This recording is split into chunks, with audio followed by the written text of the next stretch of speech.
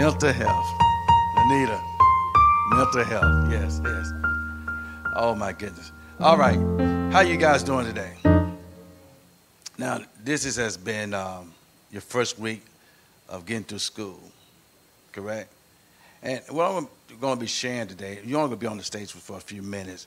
I want to ask you just a question in general in regards to your first week in school. And I know you and I have talked. You have talked with me when you got home from school. And how many of those kids have challenges as well as adults do?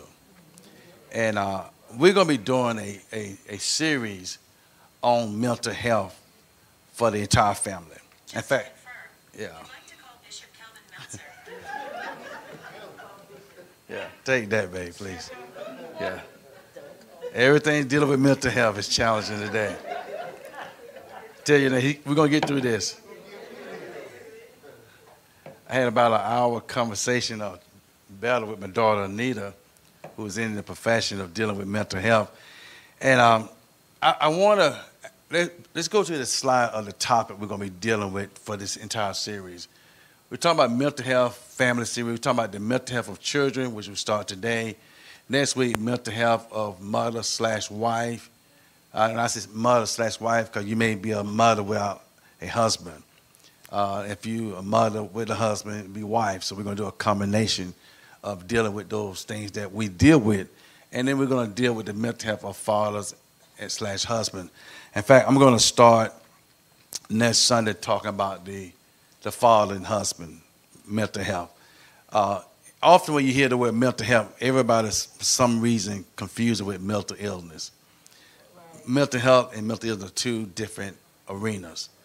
In order for the church to get an understanding of what people face day by day, you have to understand their health or the way they think. How many know we all think differently? I've learned this morning there's the subculture within the culture. That means there are things happen in a culture that is not of the whole culture, because sometimes if you say a person that may have some challenges in life as a man, somehow you categorize all men as being sorry. You ever heard that? People say men are sorry. No, you just got with a sorry man, but all men are not sorry. All women are not, sorry. You just got with the wrong woman that was sorry, because there are some sorry folks. Tell you there's some sorry folks. But that's not what we're talking about today. But I was asking the Lord, how would you want me to address such a sensitive topic, right, but a needful topic? Right. And in our culture, in our race of people of color, we don't always deal with issues as we should. We don't address the dynamics that people face. How many know we all got dynamics? I experienced a dynamic last night in a program that I was at, but God brought me through it. And I apologize to all you that went with me. We all suffered together in Jesus' name. You have to been there to understand what I'm talking about. So these individuals here are from, what grade you in, Lala? Kindergarten. And Trey, what grade you in? Your mic is on? Make sure your mic is on. It's on, okay. What grade you in? Talking to mic, please. What grade you in? It's on. Is the mic on? Yeah. What grade you in? Say it in the mic. There you go. All right. We all get shy on the stage, but at home we's a whole nother level. I had to call and say, y'all get off live stream. And Kendall, what grade you in? 11. She's in 11. The mic is low. I found myself doing Kendall the way I did Acacia for years. I automatically put Kendall as a senior in high school. I said, this is your last year? She said, no, just in the 10th. Don't do me like you did Acacia. Don't let me grow in time, And but truth be told, each one of them had their first week of school. I'm going to start with you first of all. Let's go to the question. How was your first week of school? Back in school now, how was your first week? I didn't give them a chance to have opportunity to think about the question. I wanted to kind of catch them off guard. Right. And I want them to share from their own experience. How was your first week? How would you classify your first week of school? It was. You good? I like how your hair matching your shirt too. Go ahead. Only Kendall. Go ahead. It wasn't bad. It wasn't bad. I went back to a school that I was already at. Okay. So it wasn't new necessarily, but because, we were out for the pandemic for so long. Okay. It's different being around that many people again. Okay. So it's kind of overwhelming a little bit, but it wasn't that bad. So going back to school since the pandemic, which was almost 2 years, I think it's can we move the mic, guys? I think because she's right in front of the mic. Is that it? Are we good? Okay. So going back to school after being in the pandemic for 2 years at least. Right. Okay. It was somewhat of a challenge. Yes, sir. Definitely. Because you had to get accustomed to being around so many people versus being on a Zoom meeting. Right. Okay. So your first week was getting adjusted. Yes, sir. Okay. So in the adjustment, what challenge did you face in being in the adjustment? I think, like you said, it has to do with how many people are actually at school. I go to a school that luckily is pretty big, so we're not always congested, but and sometimes we are, and it's different having to be around that many people, like, you know what I'm saying? Everybody looking at me like right now, like everybody looking at me, I'm like, hey y'all, how y'all doing? But it's like, it's different. I'm not used to this many eyes being on me. Okay. Same thing at school. Okay. I guess you have to be on the stage to understand what she's talking about. Okay, let's ask Trey. Now, Trey, this is your first week back in school since the pandemic. You take your mask down for now. So, tell us what was your week going back to school? Talking to Mike. Couple of fights. Okay. Already, the first week. Okay. Now I want y'all to bear with them. Okay, it's kind of nerve-wracking for them to be here trying to explain. So we don't want to do it laughing, but we want to allow them to elaborate at their level. So somebody kill that fan for me. So if you would tell us about this first week of school, you said it was a lot of fights. Were the fights that you started, or what was the fights about? Calling Lamar bald. Oh, someone calling your brother out of his name, call him bald-headed. How did that affect you? Mad. It made you mad? Were you mad because they called Mama bald-headed? Yes. Okay. Where's Mama? Come here, Mama, quickly. Sound like he's saying Papa. Come to the stage just for a moment. So sit with your sister if you could. I'm not going to hold y'all long because I want to get into this. So your brother is troubled that your first week of school on the bus, this young kid called you bald-headed. You know you're handsome with the haircut. You look very handsome. Yeah. And you like it. And Lala got involved too, so we'll talk about it in a minute. I was about to put my hands on him Okay. I think I got the right person on the stage. You know what I mean? Yeah. See, her mental health says, "Put my hands on them." Now that's come from being in the house with a bunch of boys. You got to defend yourself. Yeah. Just like a mama and me, mom. So mama, when the other kid said that about you, how did that make you feel? It made me feel mad. Okay. Why were you mad, though?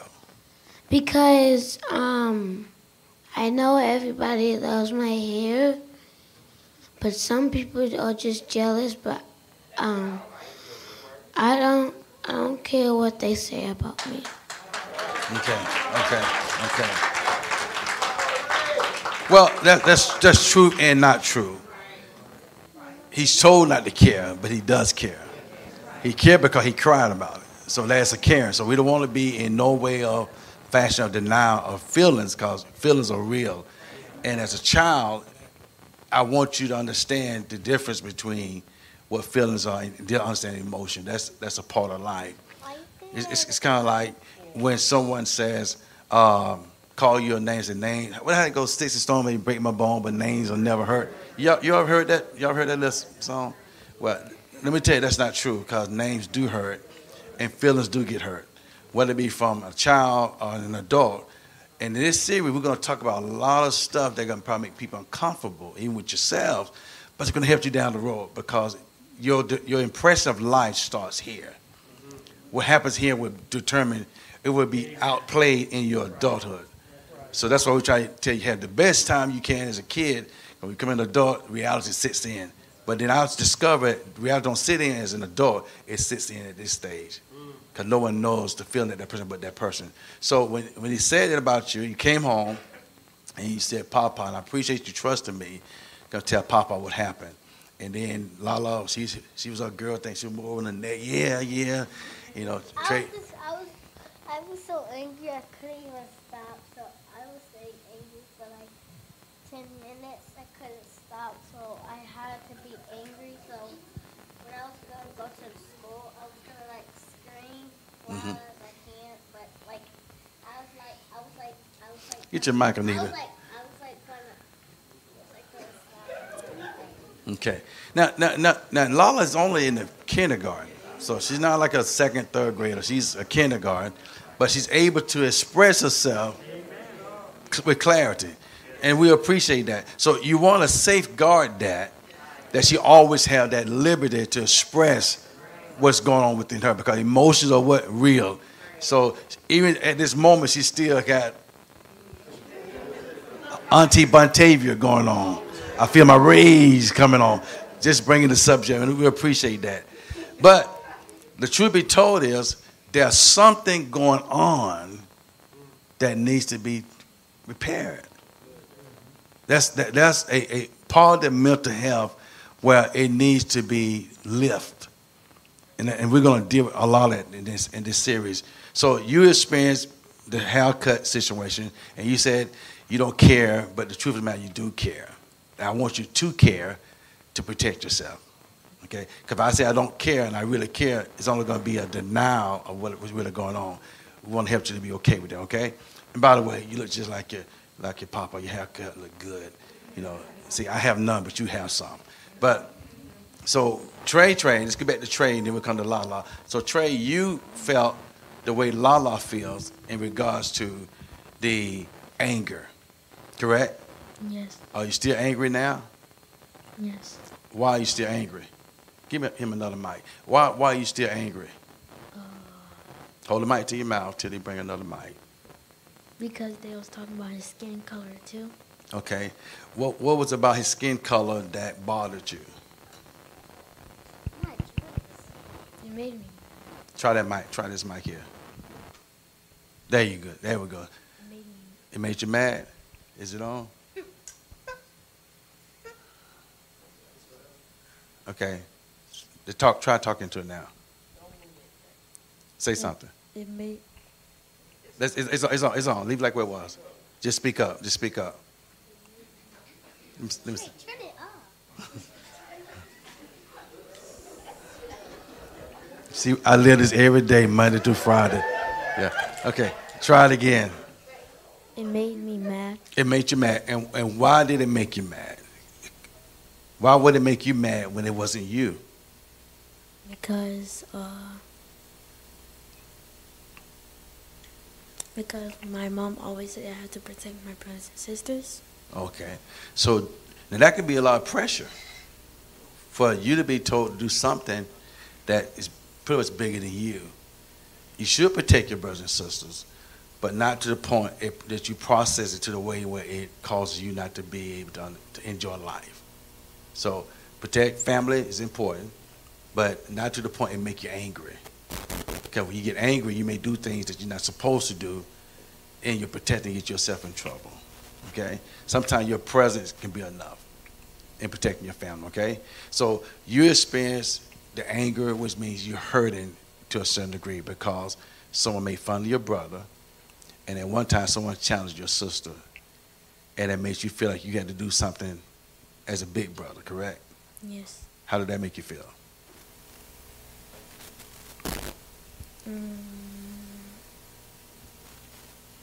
I don't know. You don't know. It's okay. You don't care. Okay. So we're going to let Lala explain some things with her because like she got the answers. So Lala, tell her what's going on. So when we was walking on the On the bus, okay. So when we was walking on the bus,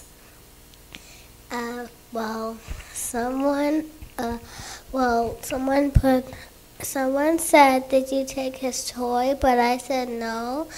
But he asked me again, but I said no. So I said I didn't. But he. Let's ask this question so we help you with it. Go ahead. But he said I'm a liar, so he put his hands on me. But I said stop, so he didn't stop. So I just said, if you don't stop, I promise you I will put my hands on you. Okay. So and then I felt angry. Okay. And then Let me ask you a question. What do angry means to you? What does it mean to be angry? angry. Yeah. You said you felt angry. What do that mean? You was bothered. It hurt your feelings. So I said, do you even know your numbers? But he said no.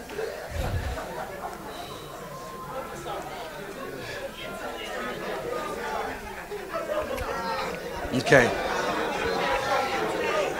It's called deflecting. Now, I'm going to ask Anita, will you come for a minute quickly? Misha, come for quickly. And Prophet, will you come quickly? Just for a moment. I'm going to ask you, you were in the school system, and you once were dealing with as a social worker. So what are we hearing here based on dealing with mental health for these children, based on what they expressed so far? As a professional, what are you hearing? Well, the first thing is that, like, these are our babies. We love these babies. Mm-hmm. But what first come to mind to me are the kids that are calling Mama the name. Okay. Or the ones that are bothering Mama and Lala. Okay. Whereas they're getting the upbringing that they need to get. And the first thing that comes to mind is that it's mental health, okay, possibly mental illness that are going on. I can't say for certain, but that are going on with the kids that are doing this. Okay. And I think that we just have to be very mindful when we talk to our kids, and this is from a educator perspective, when we talk to our kids about how to process their feelings and how to handle these things, because the old way is when somebody hits you, you hit them back, but that will land them in Anita's office, okay, or the principal's office, and it can just be a spiral effect, a cycle. So we need to be able to show them how to handle it in a way that's positive for them, if that makes sense. Makes sense. Counsel, how would you respond to, based on hearing what we heard of trying to express themselves? In so many words, she did express what I was going to say. It gets very difficult. It's very challenging when we raise our children in a certain way, but then not showing them or modeling for them how to handle these type of interactions when they are faced with situations like that. It brings them to where they have to kind of like come down to that level, but then it's just perpetuating a cycle. So it's like we're continuing with this. And so it's simply just kind of like showing them, okay, you can identify healthy relationships. So teaching them what healthy relationships are, teaching them about healthy boundaries. You don't have to engage in these relationships. You don't have to be in those interactions. And so affirming in them that confidence, that building up the self to where now, okay, when I'm in this situation to where I'm not interacting with them, but I'm alone. So how do I now handle this? So teaching them how to be secure and confident and how to seek out those that are like them, those who don't. We don't have to conform to that just because this is what's being like the dominant behavior in this environment. Well, now, Kendall, come in a minute. Kendall expressed from the beginning returning back to school after the pandemic was challenging all these people. But there was all those people before the pandemic. But with after being with those people, it had some type of, I would say, an effect on her. Not only her, a lot of teenagers. Okay. It affected a lot because they went for this period of time to where it was just them and their computer in this virtual world. And so that became like their normal. And now having to get out among all of these people, so much reactivity that they're experiencing in these situations, and the lack of understanding of how do we now reintegrate them into this so that they can function. So a lot of kids now, they're in this situation, but they don't even know how to function properly in school. So they're still having issues with grades and all of this stuff because it's taken a lot for them to even be in that space. As a grandparent, when you hear about what your grandchildren experience, that does affect their mental health. Come on, in front of the camera. What has gone through your... reinforcement or giving redirection, but I also want to be in a reality world. You got some folk out here, as much as you want to redirect your positive energy someplace and do the right thing or walk away, some folk won't let you walk away. And there's a place on a line where you have to defend yourself. That there is that line, And so I understand, like I was just explaining to our oldest grandson earlier today in the office, that, you have friends that you want to be with, but if they're not treating you well, that's a friendship you got to be willing to let go of. You don't want friends so bad that you'll take all of their junk, you'll take all of their criticisms, all of their belittling or put downs and all of that just to say, well, I'm hanging with the crew. You got to be willing to be okay with just being just you and maybe one other, and be okay with that, because if you let people treat you badly, you're training them to treat you badly, and they will continue to treat you badly.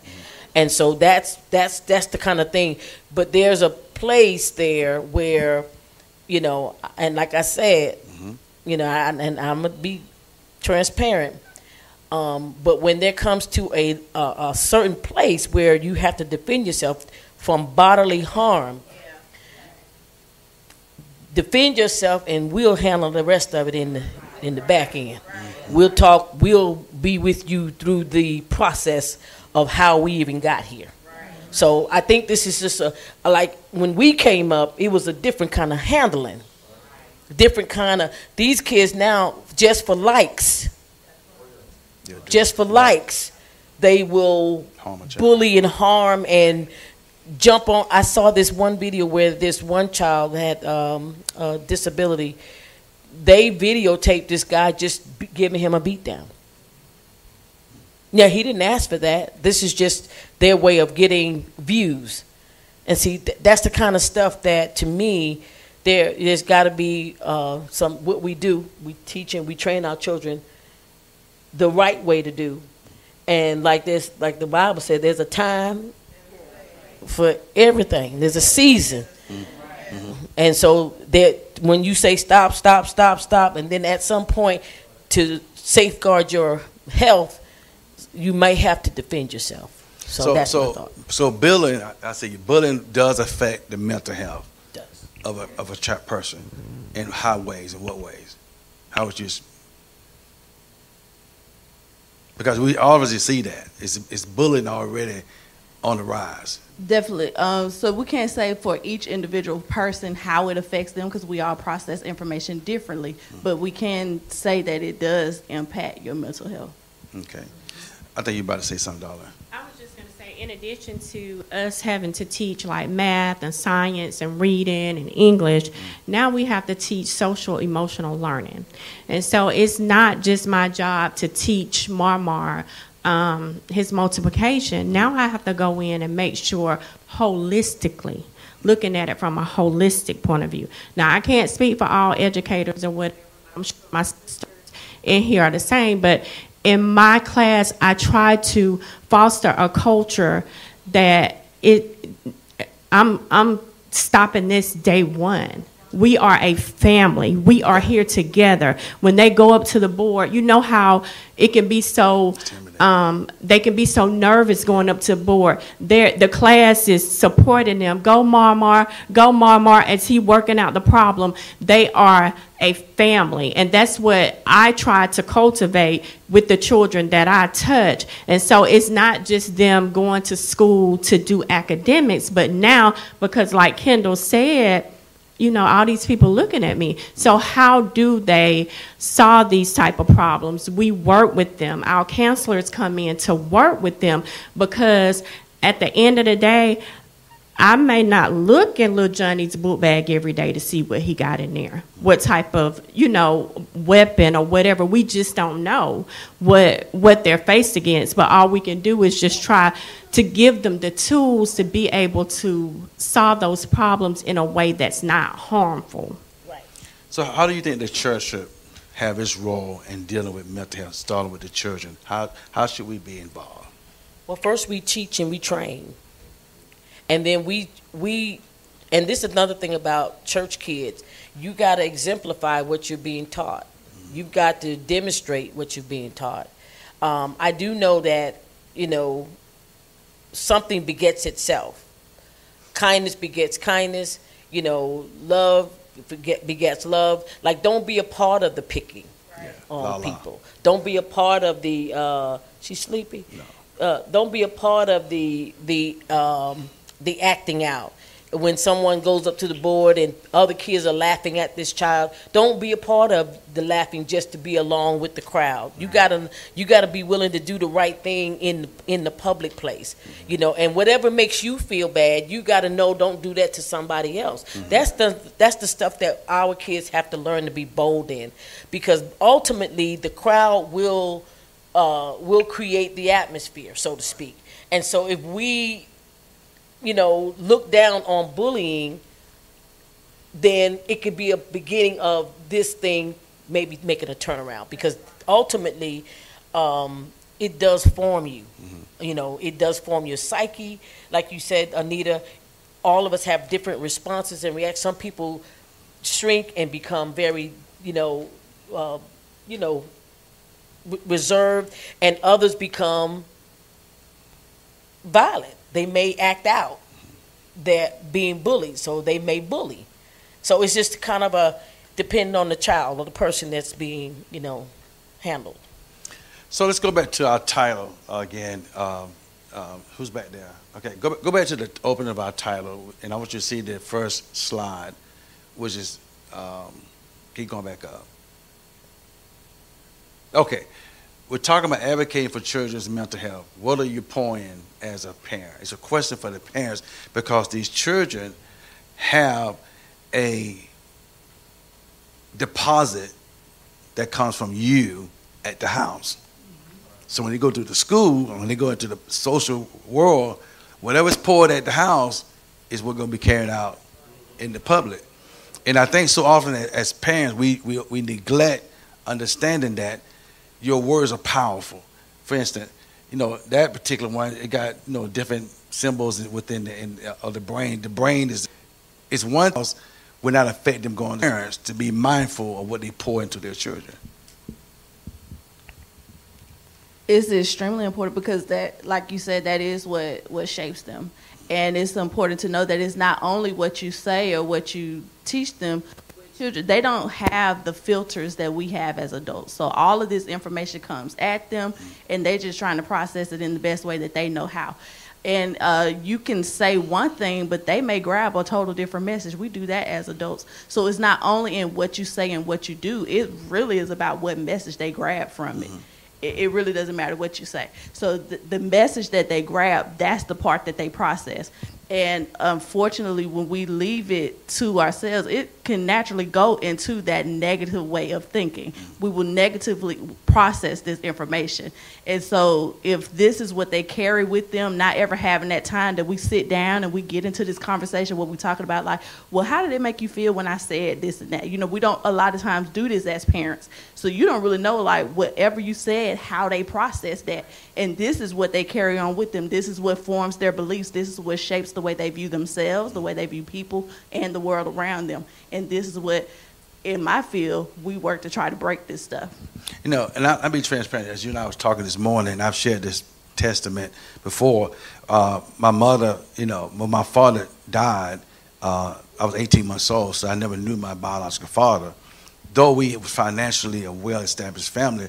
But I recall this particular gentleman that was at the house that morning when I woke up, and I was probably mama's age or younger, and I go to this guy, and he give me this comfort because I always wanted a father in the house, and because my father died. So I say to this guy, I said, "Can I ask you a question?" And he picks me up, sits me on his lap, which number one was comforting. I said, "Would you be my father? Would you be my dad?" He looks at me, he looks around and see was anybody coming. He looked me right in my face. He said, "Hell no." Now, even though I never told my mom that as a kid, but at 48 years old, still feel the pain of that. That's why it's important when it comes down to men being in the life of a child that may not be yours. What you say, what you do can determine his future. Now, females too. Go ahead. Yeah, it doesn't have to be a male factor. It can be. That was a male factor. It can be a female factor. You know, it's just what you allow. I always say this: children are formed by the touch. Whatever that touch is, there's an imprint. Life will touch us all, and it just depends on how that child, like you said, processes that touch. That will determine their outcome and as to what type of adult they'll be. And so a lot of times that's what mental health field is dealing with, like you said, is either taking that twisted view of that touch or what happened to that person as a child. The scripture talks about it. It says, we are formed and shaped in iniquity.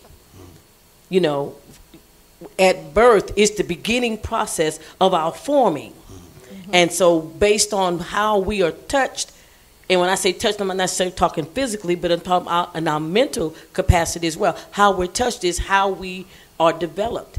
And in a lot of cases, it could be a wrong touch and a bad touch, and it deforms us and causes us to be twisted and crooked because we've been touched or we've been impressed upon in a negative way. Okay. I think you're about to say something, darling. And I'm not trying to get on the women or whatever, but I often say that mean moms make mean girls. And what I mean by that is that Jada and Iyanna are looking at how Anita and I interact.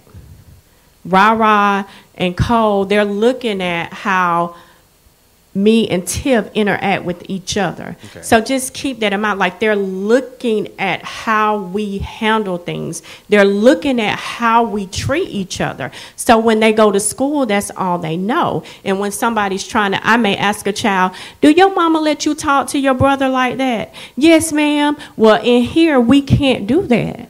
We can't do that. Like, we have to model the behavior for them to see, because I can say, Iyanna, go wash clothes, but if I've never taught her how. So if I've never taught her how to treat her classmate or the person that she comes in contact with, she won't know. So we have to model the behavior. And I say it all the time, mean moms make mean girls. When you see that, they're seeing their mom in action. And I've been guilty of that. So I want to make sure that, like, my kids know you don't hurt each other. You love on each other. Don't talk about each other.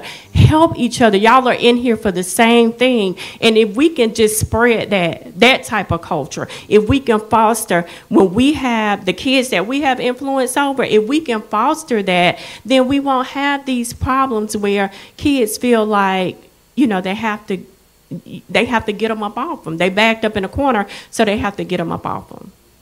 Thank you guys so much. Y'all may come down quickly. Can you bring my podium back up forward, please? Let's give them a hand clap. Thank you for your words. Hallelujah. Good stuff. Good stuff. We can move this and bring the podium back up. I appreciate it. So it's a lot going to be shared in this particular family series. I wanted to start with the children. I want to stay within the time frame of our time. Let me get a sense. How does the temperature? Is it comfortable? If it's too cold, let me know so they can make an adjustment. We want you comfortable during this process. Thank you so much. Give me one of those balls there, tennis balls. I would say our mental capacity is kind of like this. It's up and it's down. Sometimes you're in, sometimes you're out.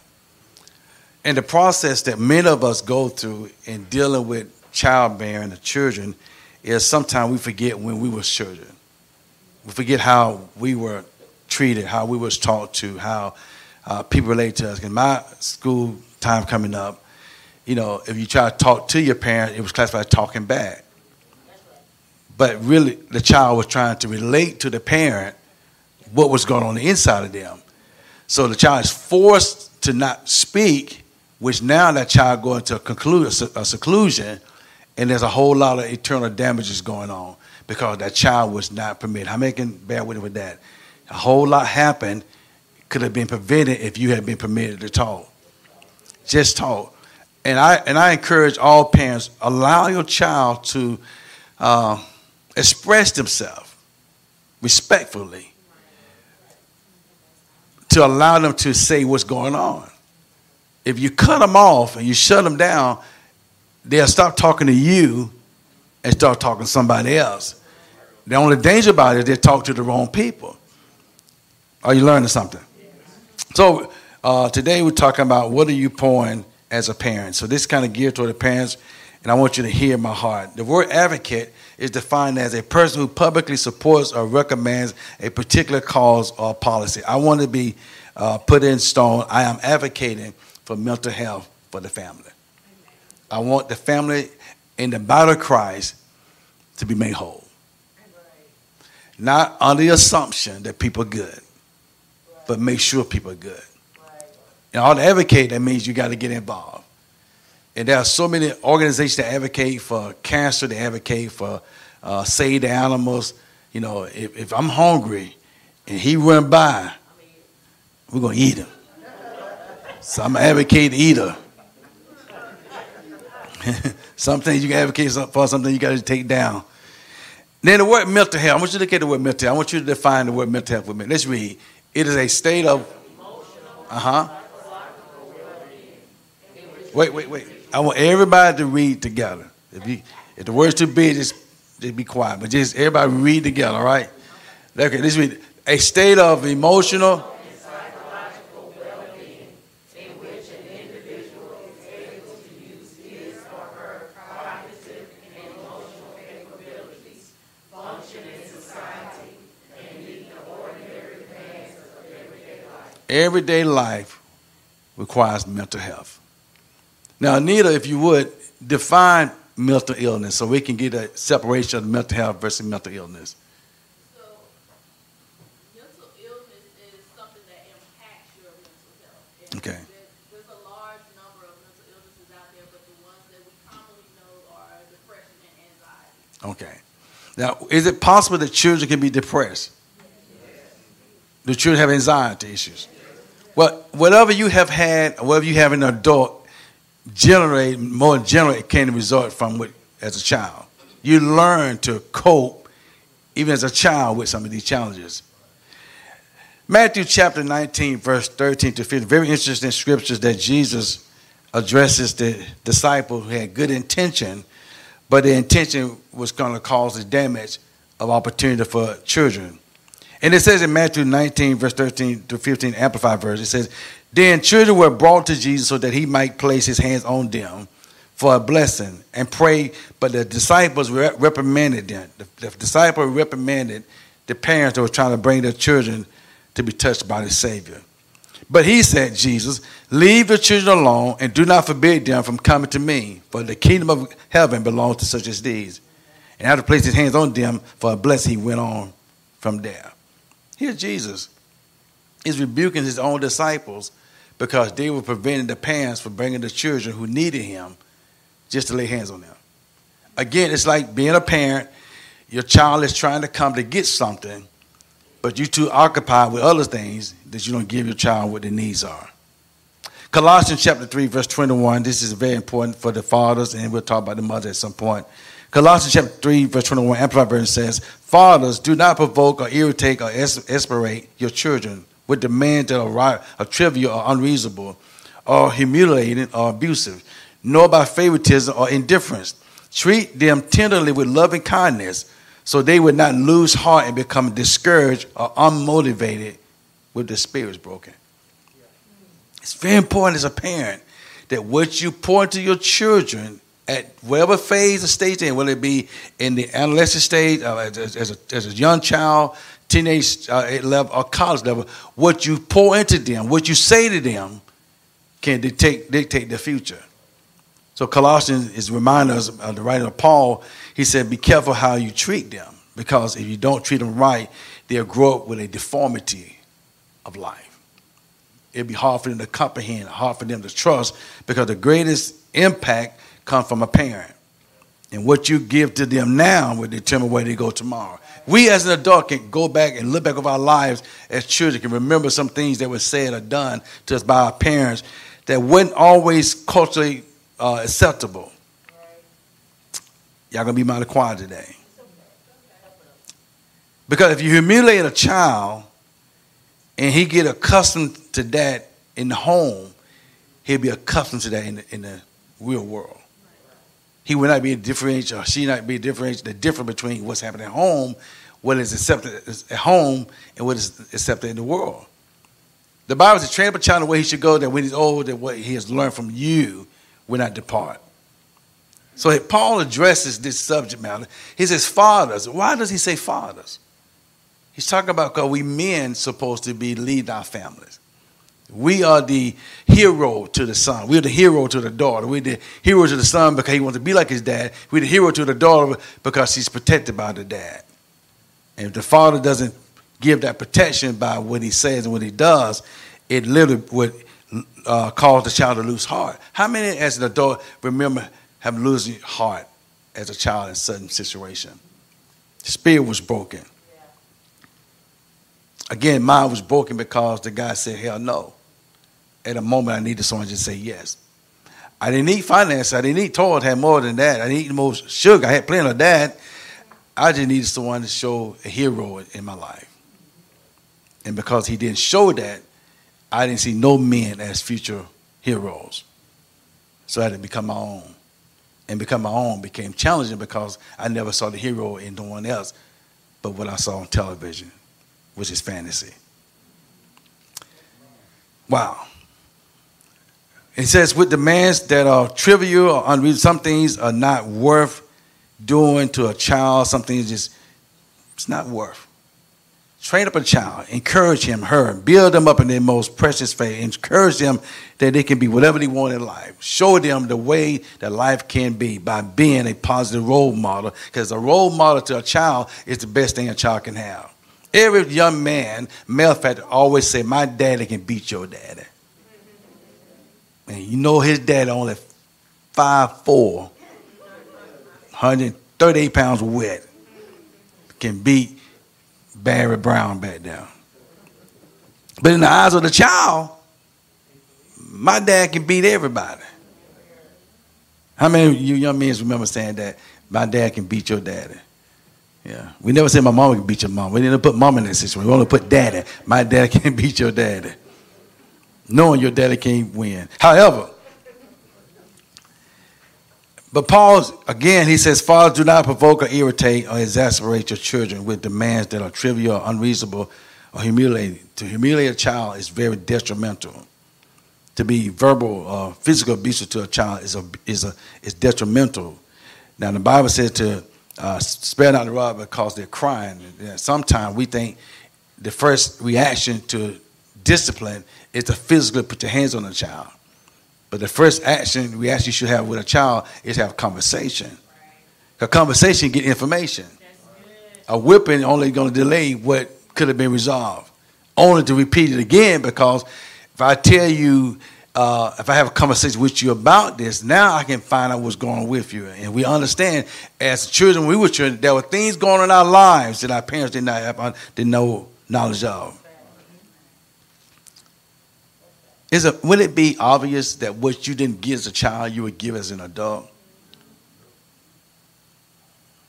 It said, know about favoritism or indifference, or the way treat all children the same, because they're all looking at you the same. So they would not lose heart and become discouraged or unmotivated, because children, doesn't take much for a child to become unmotivated based on the way they've been treated. If you treat with loving kindness will display, as you stated earlier, that mean moms create mean girls.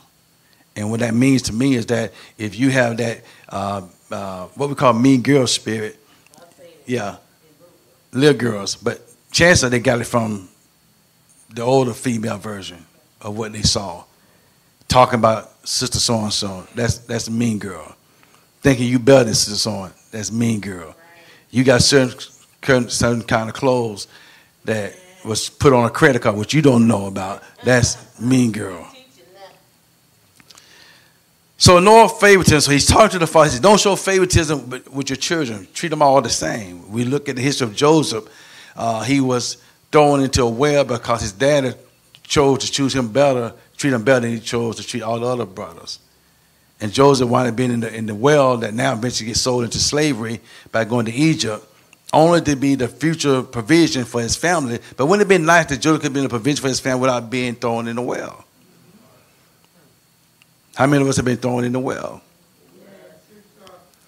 So here we have, he said, favoritism or indifferences, treat them tenderly with loving kindness. I treat all my grandchildren the same with loving kindness. I make sure that the things I say to them, what I do for them, I do it for all. When their birthday comes, we celebrate all their birthdays. So that when they grow up one day, they say, I remember my papa treating us a certain way. Though I'm not their biological grandfather, but I treat them like they're my biological grandchildren. I don't know the difference. Unless you told me they were. And I don't know the difference because they're all the same to me. Because discouragement is a reality. We all have experienced discouragement as children. Now we just discourage adult children. Our spirit has been broken as children. Now we have spirit broken as adults. When do we fix the situation? When do we come to realization that this is not the way life's supposed to be?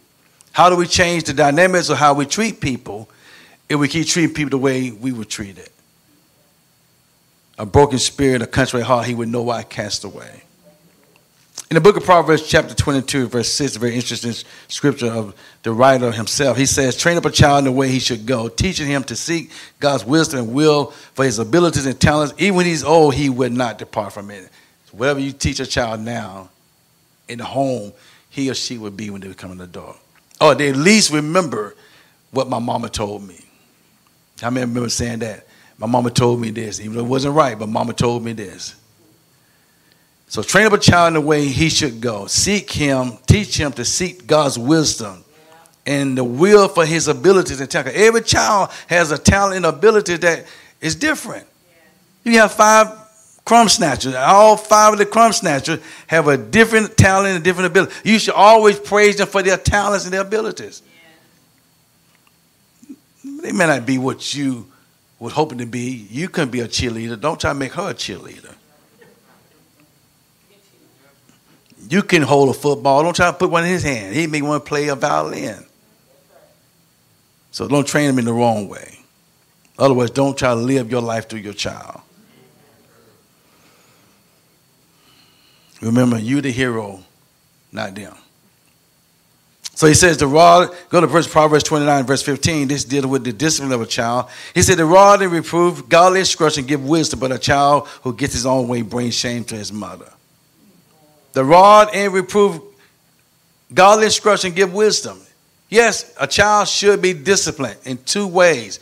One is the way of information. Second, if it requires physical encouragement.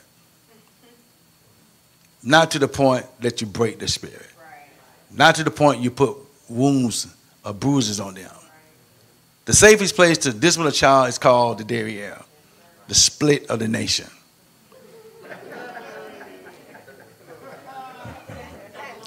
If you hit it, they'll come together real tight. Yeah. But not to the point that they can't sit. See, some discipline that parents do, remember what you point to your child will determine what they do to their children. So a discipline means I instruct you with information to help you understand life.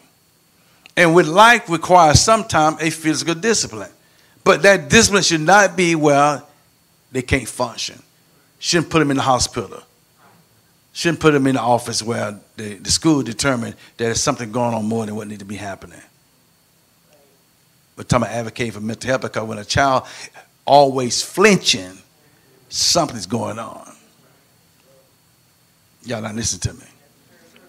I should be able to walk up on your child and they flinch. That means something more going on behind the scenes that should be happening. It's quiet.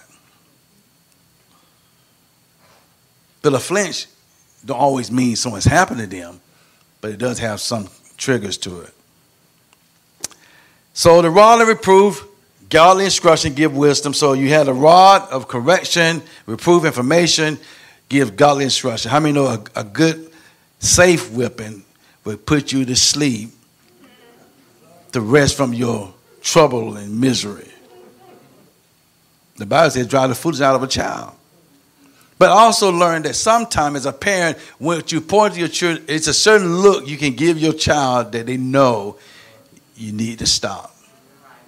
How many ever had that look as a parent? You know, you are cutting up, and you trying to feel like you don't see them. Like you usually look around your parent, but you already know trouble's in the making. So the rod and reproof is the important factor of life, a development of good mental health, is that your children know that when you discipline, you love them. Don't say I'm whooping you because I love you. Don't say that. I'm disciplining you because I want to protect you. But he said the child that's left alone can bring shame to his mother. Parents, be careful how you treat your children. In other words, a child that gets his own her way can be a trouble in the future. Sometimes you have to tell your children no. Put them in the finest clothes, don't make them a better child. Buy them everything they want, don't make them a good child. If not careful, they become into a mindset of entitlement that creates more Joseph behavior. You can't give one child a gift and don't get the other child. Are y'all praying for me? Ephesians chapter 6, verse 1 to verse 4, very interesting here. He said, children, obey your parents in the Lord, that is acceptable, that is accept their guidance and discipline as his representatives. So children, when your parents give you information, instruction, he says you should accept their guidance and discipline as his representative. For this is right, for obedience teaches wisdom and self-discipline. Verse 2 says, honor, esteem, value as precious your father and your mother, and be respectful to them. This is the first commandment with the promise, so that it may be well with you and that you may have a long life on the earth. Verse 4. Now go back to verse 3. He says to the children, he said, make sure you respect and honor your parents, that your days may be long on earth. A lot of us have shortened some days on earth because we didn't respect our parents. Honor them. Honor means to make sure you recognize who they are. And honor means I honor the face of my father. In other words, don't forget the face of your fathers and your mothers. The most crucial thing is that children obey your parents in the Lord. Obey them. Because the day will come you wish they were here. The moment you get upset in your little childhood behavior, teenage situation, I hate my mom, I hate my dad, one day they won't be here. And you will value them being here. In verse 2 it says, honor, esteem, value, and precious your father and your mother. He didn't just say honor your father and only. He said honor your father and your mother and be respectful to them. I do not like disrespectful children toward their parents. Stay out of my room. Ain't no door on that one. You don't put a sign on your door talking about don't come in. Even if you pay rent, you're still going to not put a sign that says don't come in. I pay half of the mortgage. That's only half. But when a child is permitted to be disrespectful to a parent or any adult, it's a disgrace within itself. Now you're affecting my mental health. Because I want you to let me help you grab them for you and I. That all our mental health will be good. You ever been in the present where a child was just acting just straight out of character? And you just saying this, Lord, I just wish. Or you look at your child, I wish you would. Your child ain't doing that. I wish you. Child confused, I ain't did nothing. Don't even think about it. You won't hit that child, but you hit your child. Stop that. That child, why you hit me? I ain't did that. Because you don't have the liberty to get that one. Just a flashback. Y'all pray for me. And then you dare not say, I ain't doing that. That's a no. Now you're in trouble because now you got involved. You have a long life on earth. This is the key for long life, children, is you respect your mother and your father. You treat them with great honor and respect. They may not give you all that you desire, but they're still your parents. But then the most crucial part of verse 4, it says, fathers, do not provoke your children to anger. Do not exasperate them to the point of resentment and demands that are trivial or unreasonable or humiliating or abusive, nor by showing favoritism or indifference to any of them, but bring them up, what? Tenderly with loving kindness in the discipline and discretion of the Lord. We got a lot of responsibility, fathers. It's easy to say something to a child, to break them, to quiet them, but it takes a real father to train them. So Paul is saying to the father, he said, don't provoke your children to anger. Don't put them to a place of resentment, because now their mental health is being impacted by the way you treated them, by what you said and what you have done to them, when you rejected them, when you denied them. And don't provoke them to anger. How many know we can do that easily? You know, I like you better than I like him. That's provoking. You do for this one, you don't do for that one. That's provoking. You take time with this one, you don't take time for that one. That's provoking. So do not provoke your children to anger. Do not exasperate them to the point of resentment. Children's mental health is important. And what we say and what we do to them today will determine where they go tomorrow. All children are not college material, but if he just go get a trade, if he just go into the military, you still should compliment that child as well you compliment the one that went to college. Don't make the one that has certain capabilities to achieve what the other doesn't, because whether there may be some things going on, but treat him just as well you treated that one. Because down the road, they will tell you the story. Never count somebody out, because you never know what their future beholds. So you treat them right now, and then whatever you do as a parent, as a mother, as a father, don't always bring up the situation of the parent with the child. Because children are affected, impacted by what happens in the home that they carry to the school. So maybe what Lala and the little one have been impacted by what's going on in somebody's home with that child, that child's coming to school to put it on them. In other words, deflecting potential issue with on the bus, I attack first.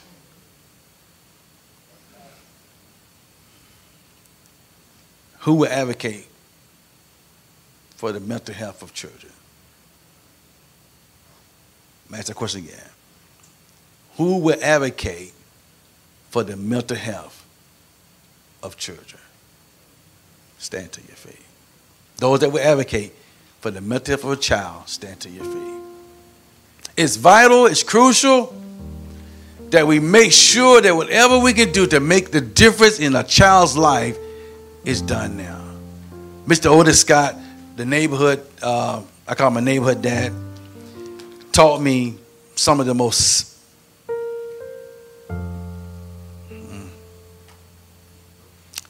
impressive stuff. Took me to the grocery store to shop. Took me to an office to work as a kid. But his imprint of what he poured into me, it works today as an adult. What he gave me as a kid, he wasn't my father, he wasn't involved with my mom, he was a neighborhood representative. He was that man in the neighborhood that would check you if you got in trouble. He was advocating for me, I didn't know it. And I want to advocate for a child doesn't require me to get the hero recognition. What you do for those young boys is advocating. I mean, when you give Dad and Mike, you know, he gonna get some tears out of you. He gonna get the story out of you as in a man, hoping that you'll go back and give it to a child. So if we're gonna advocate for the children's mental health, we got to get involved. Got to ask the hard questions. Parents, you have to take time to bring your kids to the table and have conversation. Find out where they are in their mental psyche. Don't just assume because your kid made good grades, they're good, but you don't know what's really going on inside of them. They're living in a bully world, living in a survival society, and if you don't take time as a parent to advocate for your child's mental health, who's going to do it? No child should have to suffer loss because a parent did not pour into that child. If you're in the neighborhood, if you see a child that may have a certain need, why can't you take that time to pour in that child's life? Now, I commend you educators for what you all do day by day. That's advocating. Fighting for the justice for children, for their mental. Because it's not like going to school to get more comfort from the teacher than you get comfort from your own mom. So who will advocate for the mental health of a child? Don't have to be your child, just somebody's child. Don't just put every child in the category just a bad A kid. No, that child may just got some bad apples going on. And they're doing something that may not be culturally sound. Maybe your sound's confident voice can make the biggest difference. Maybe your mechanical skills can show that young kid that may want to how to use his hand in a proper way. Maybe your cooking skills that you do have can teach that little girl how to do something. But understanding, and hear my heart, a lot of the children, even in the church, are suffering because of mental health is not the way it's supposed to be. So, those that would commit themselves to be a part of advocating for mental health, meet me at the altar. You are willing to get involved. You're willing to put your hands to the plow. You're willing to say, you know what? I'm going to make the difference in somebody's child's life beyond my own. I'm going to look beyond my own to help somebody else. I'm going to change the way I see children. Stand like a broken child. Listen to me. Stand like a broken child. Because when they're broken, it breaks me. I've committed myself financially, whatever it takes to help a child to have that mental health the way it's supposed to. I'm willing to do that. We had a little kid that comes to our food truck every now and then when the mom brings him out. And he just wants mac and cheese. Just mac and cheese. And every time we get the mac and cheese, he just smiles and with such appreciative. And I know he can't afford it, but getting that mac and cheese will make him feel better. Let's give him the mac and cheese. And my employees know when you see him, just give him the mac and cheese. Don't look for no money. He don't have it. Just give him the mac and cheese.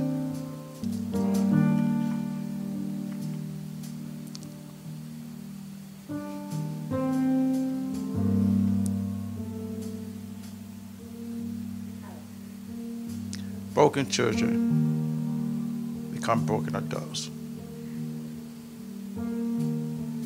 Hurting children become hurting adults.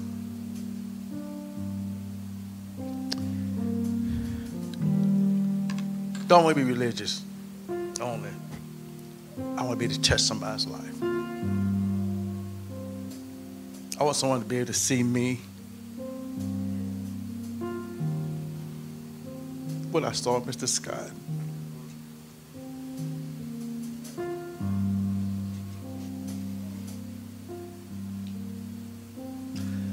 And I want you to pray for us.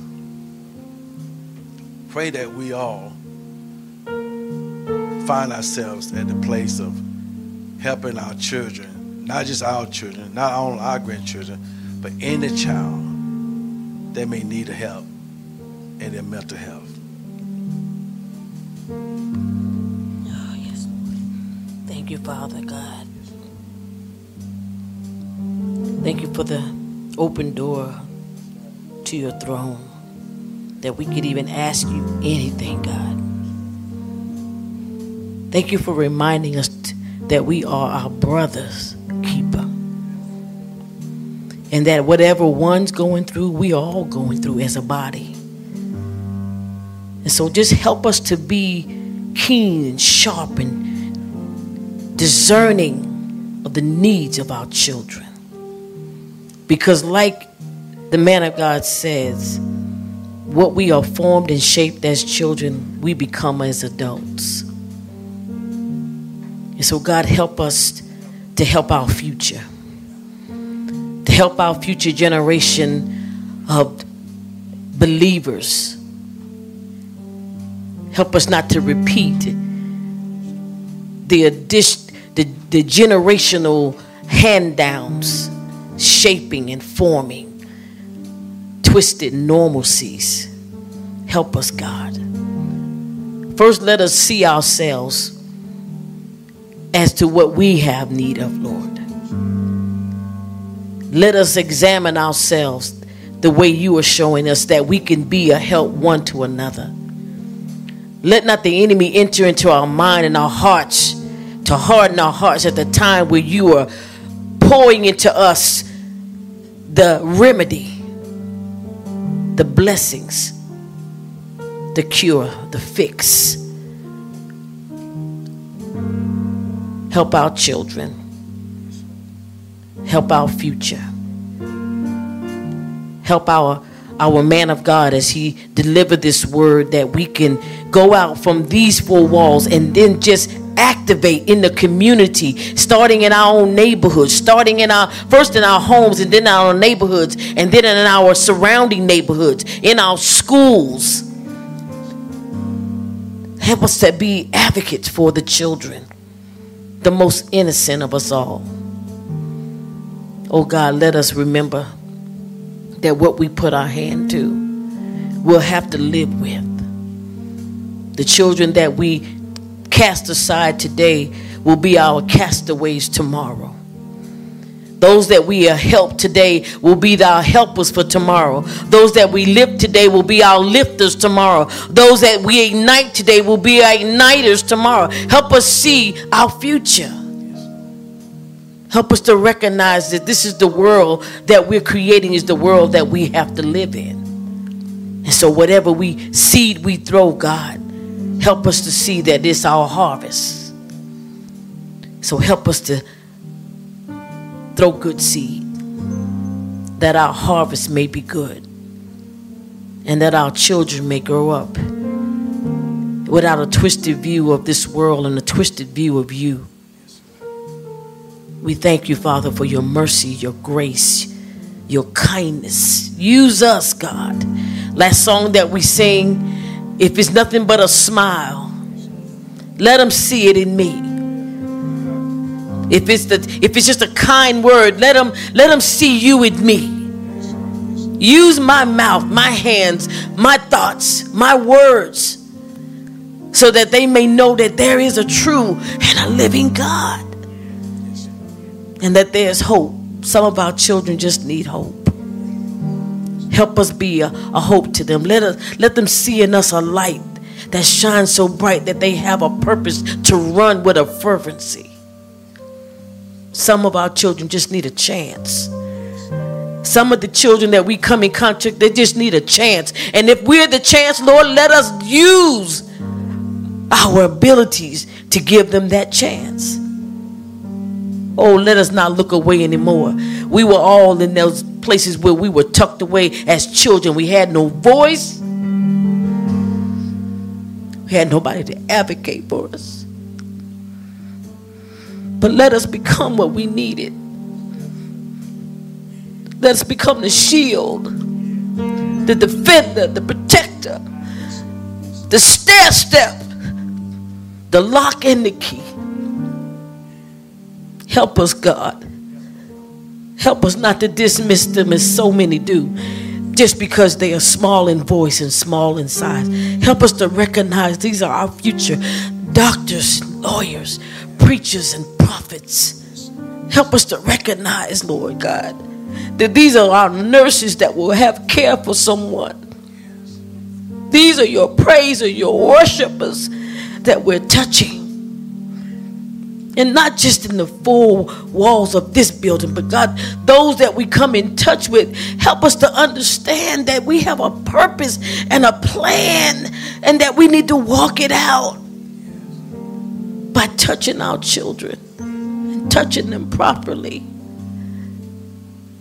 Forgive us, God, for the times that we looked away. Forgive us, God, for the times that we touched our children incorrectly in words and in deed. Forgive us, God, for not lending ear to their voices. Forgive us, God. Forgive us, Lord. Even to the children in the neighborhood. When we're walking down the street and we just say, that's not my business. It is our business. We are our brother's keeper. And help us to remember that. Help us, God, to stay focused on your purpose and your plan for not just our lives, but the lives of those in our future. We're going to be so very, very careful to give you praise, honor, and glory for all that you do through us. And we declare your word to be true. In Jesus' name. Everyone say amen. I'm going to challenge all of us to do something that maybe we haven't done in a long time with our families. Sit at the same table. Put down your electronic devices. Have conversation. If it's just a husband and wife, sit at the table. Don't have your electronic device. Just have a conversation. If your grandchildren, have a conversation. Just talk. It's not about drilling. Just having that conversation. Getting to know each other. You know, technology has impacted our mental health beyond that we know. So who would do that this week? Just sit at the table and have a regular dinner. No phone,